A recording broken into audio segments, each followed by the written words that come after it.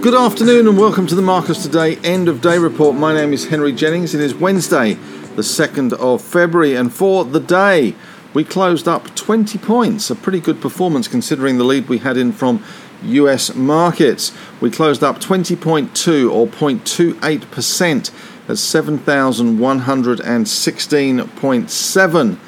We opened at 7,098.7. We had a high of 71.21.5 and a low of 7,041.9, bouncing off the low end of our recent trading range. But all the bounce and all the goodness in the market today was predicated in resource stocks, and very much BHP driving things yet again, up 27 index points. BHP alone, 3.8% to the good. Rio was up 4.6%. That was 6 index points. South 32 was up 5.9%. up 3.9 index points, and Fortescue up 4.7%, up 7.7 index points. So that's where the drivers were coming from. That and energy stocks, Santos up 6.2%, which was 4.6 index points, and Woodside up 6.1% as well. That was also a big 5.1 index points. So there was all the good news. The rest of the market was sloppy, to say the least, although we did get some price rises in some of the rare earths. Lynas up 2.3, IGO up 1.1. We saw some bouncing in lithium stocks, Alchem up 1.1%, Mineral Resources up 1.3. Didn't really get the memo about the iron ore price for them, and Iluka up 3.3 points. Gold also doing quite well today.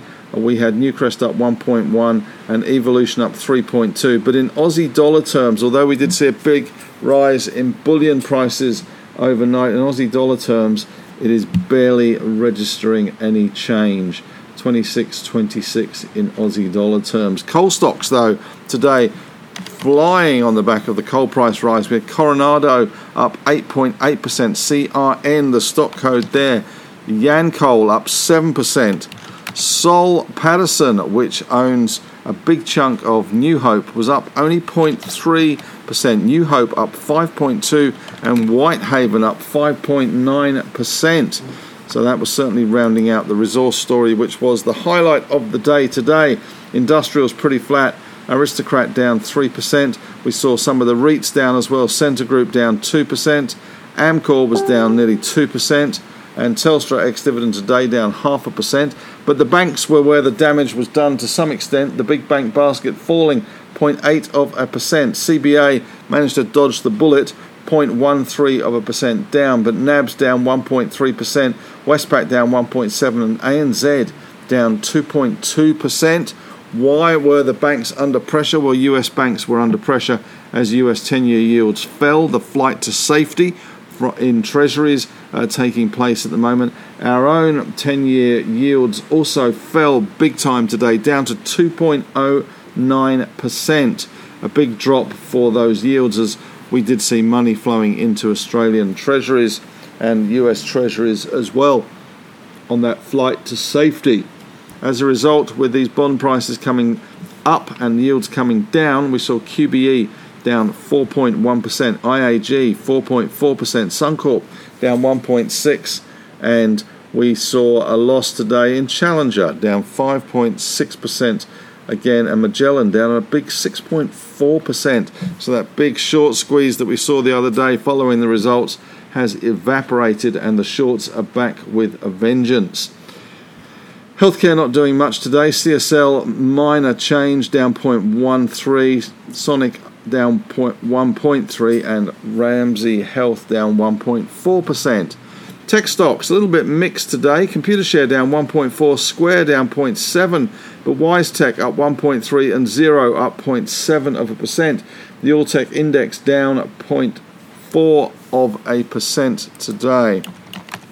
Dow Futures currently up 158 points, so that is certainly helping sentiment a little bit at the moment. Nasdaq Futures also up over 100 points at the moment.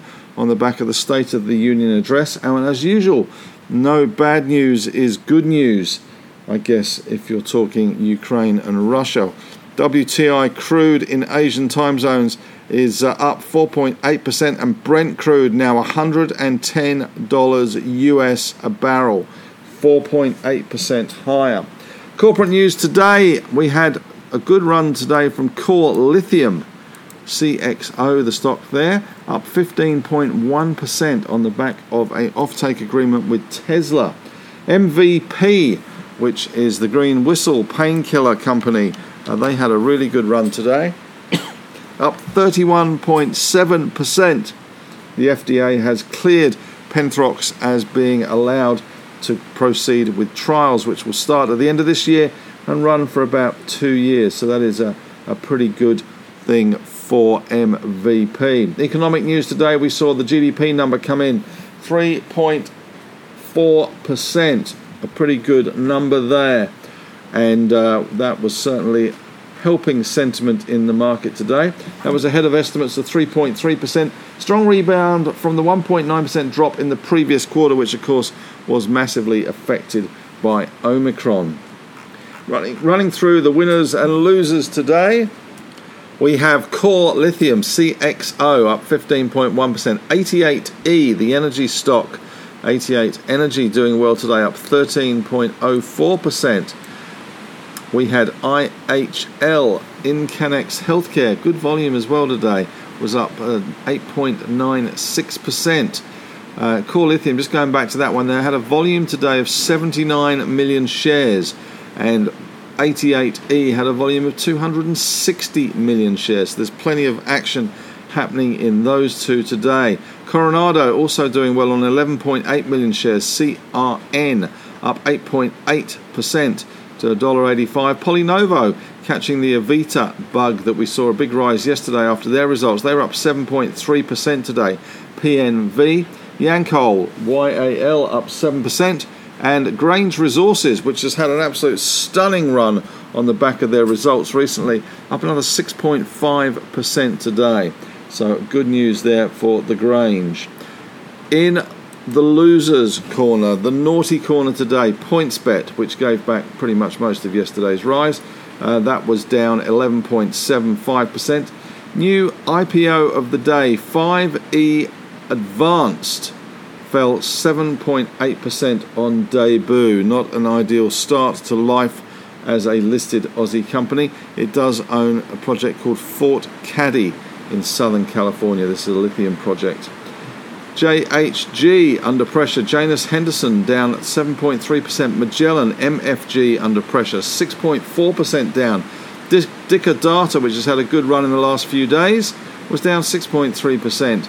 Virgin Money VUK down 5.8%, and Australian Strategic Metals, Minerals, Materials was down 6% today. ASM, the stock code there. Zip falling 5.8% as well today, getting pretty close to that placement price there. I suspect that will go under it. Sezzle down 8.2%. Zip 195 at the close. Positive sectors today were the iron ore market, gold miners, energy and base metals. Negative sectors, the banks, insurers, REITs, industrials and tech, and certainly those yields on the 10-year bond to blame for the banks and insurers.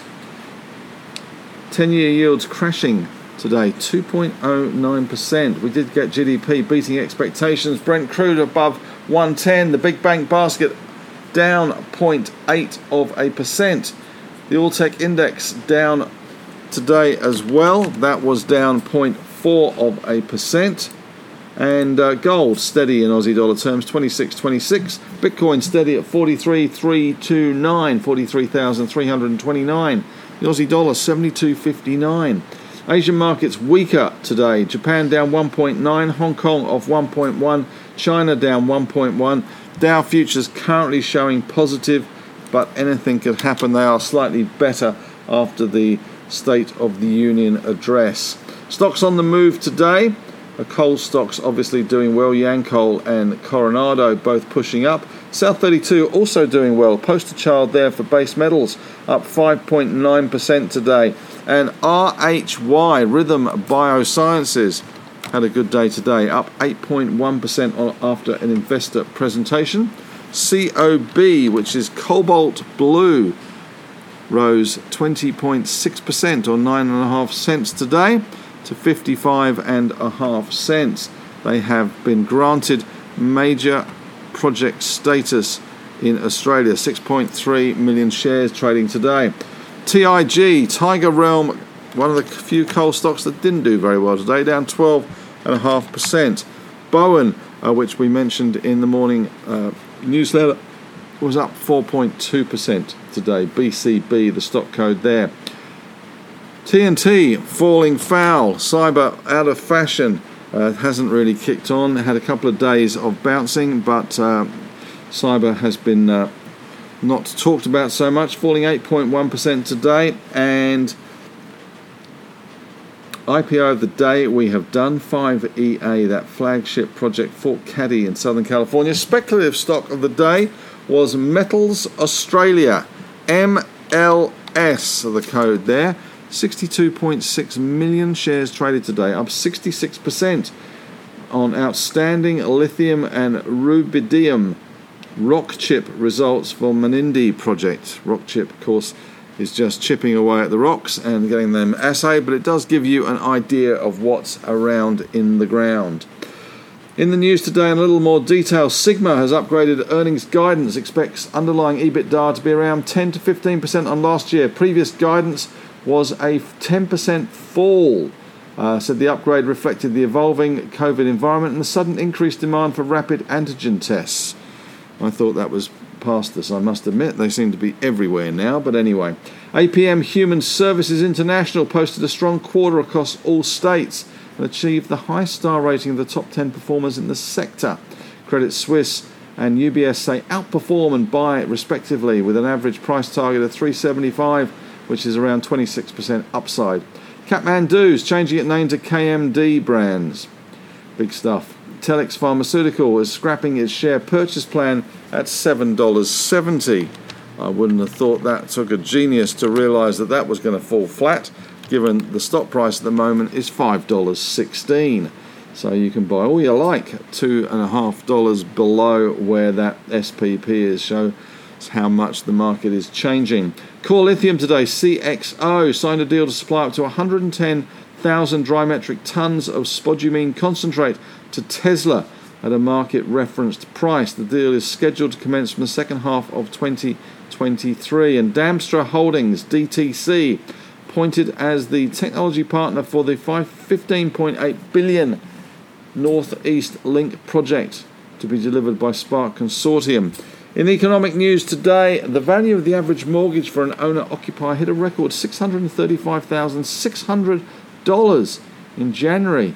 That's up from $200,000 in 2002. So in 20 years, the average mortgage has risen from $200,000 to $635,000. GDP 3.4% in the December quarter, ahead of estimates of 3.3%. Strong rebound from that 1.9% drop. Rise in household consumption was partially offset by a 1.4% fall in private investment. And ANZ says that Russia may own $140 billion of US Chinese bonds. Everything is always connected. And lockdowns loom in Hong Kong. Shelves are being emptied. And today is OPEC Plus meeting, and they will decide whether they will raise production quotas, but they haven't been able to even get close to their production quotas as yet. President Biden, in his State of the Union address, talked about the coordinated response of releasing strategic stockpiles from some countries, around 60 million barrels, which is around 6 days' supply from Russia, but it hasn't affected the oil price at all. It is a very short-term fix, and he did fail to mention how he was going to stimulate production out of the US. Biden, of course, standing with Ukraine, but a long way back at the moment and not committing boots or troops on the ground, which certainly doesn't escalate tensions.